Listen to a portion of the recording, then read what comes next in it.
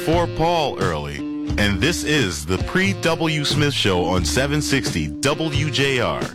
Here is Jeff Sloan. All right, welcome back. Now to a story that you found, Kristen, and wanted to cover for us. Tell us about it. That's right, Jeff. I had a chance to interview Alyssa Burr from MLive about what's going on with possible changes that are coming to the Michigan Food Assistance Program.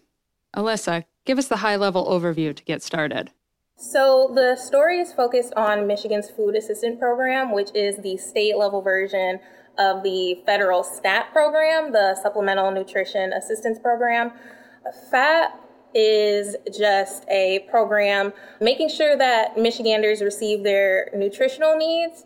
And, there is certain criteria and certain qualifications that people have to meet in order to be eligible for these programs, whether that be income, expenses, or assets.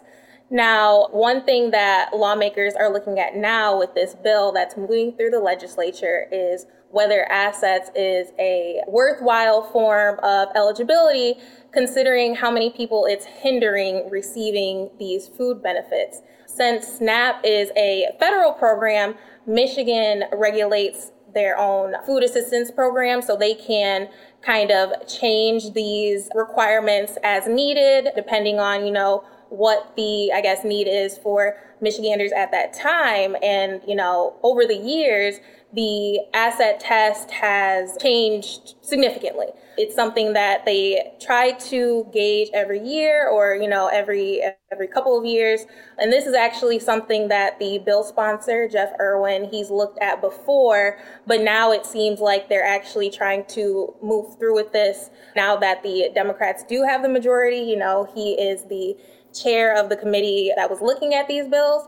And they actually have bipartisan support. When this bill was introduced initially a few years ago under the Republican-led legislature, didn't really see much movement. It never got a hearing in committee. But now I think, they're actually making concerted effort to kind of change some of these laws. And so let me ask you, it says one of the things in your article, it said that removing the asset test could stimulate local economies. How so?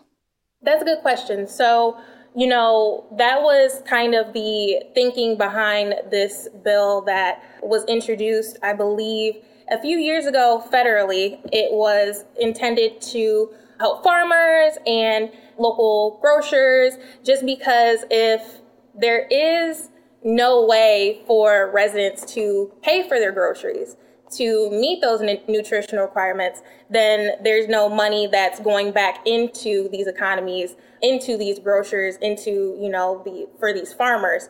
So it's really something that would kind of help in a comprehensive way as far as, for the everyday resident, for the economy, and then also looking at just the way that the program is structured and the way that the Michigan Department of Health and Human Services has to go through these eligibility requirements. It's kind of just something that these lawmakers are looking at would help the system as a whole. So is it possible that by pushing this new bill through, the application process will be more streamlined for people looking for assistance? And I'm sure it will help, the people on the other end that are approving applications. But is it also just another way to push people out of the system? Or is it allowing now to have a better application process so that more people could be eligible? So what we're hearing from the department itself is that it may not be that big of a change when it comes to the number of applications or the number of people that are eligible. But as you mentioned, it will give them a more efficient way of determining eligibility when they're looking at these applications. And do we know how many Michiganders are currently receiving nutritional assistance through SNAP? So it's about 1.4 million. And do we know, and I'm testing you here, so this is, you don't have to know the answer to this, but do you know what the federal poverty level for like a family of four, do you know what they would need, like what their annual income would need to be to apply for this? Yeah, well, that's definitely something that's being looked at within this bill. So the federal poverty level for a 4-person household is $26,500, but the MDHHS is saying that, the annual income for a 4-person household in Michigan should be about $59,000. So pretty much double that.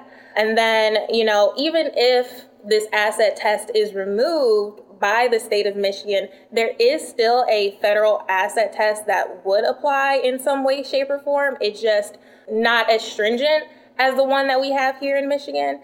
And that would kind of look at people who have a total gross income of over 200% of the federal poverty line, whether that be seniors or disabled people. That's definitely something that they would still consider when determining eligibility.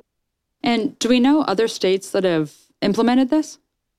So from what I've seen and from what I've heard, there have been other states that have eliminated the asset testing component. When I was listening to the Senate hearing a few weeks ago about this bill, one of the public policy experts, her name is Monique Stanton, she said that there's around 36 states that have eliminated their asset testing. Now, I don't know if I could necessarily speak to, how that worked out for those states, but it does seem to be, an option for Michigan to consider if they want more people to be meeting their requirements and to be healthy in the state.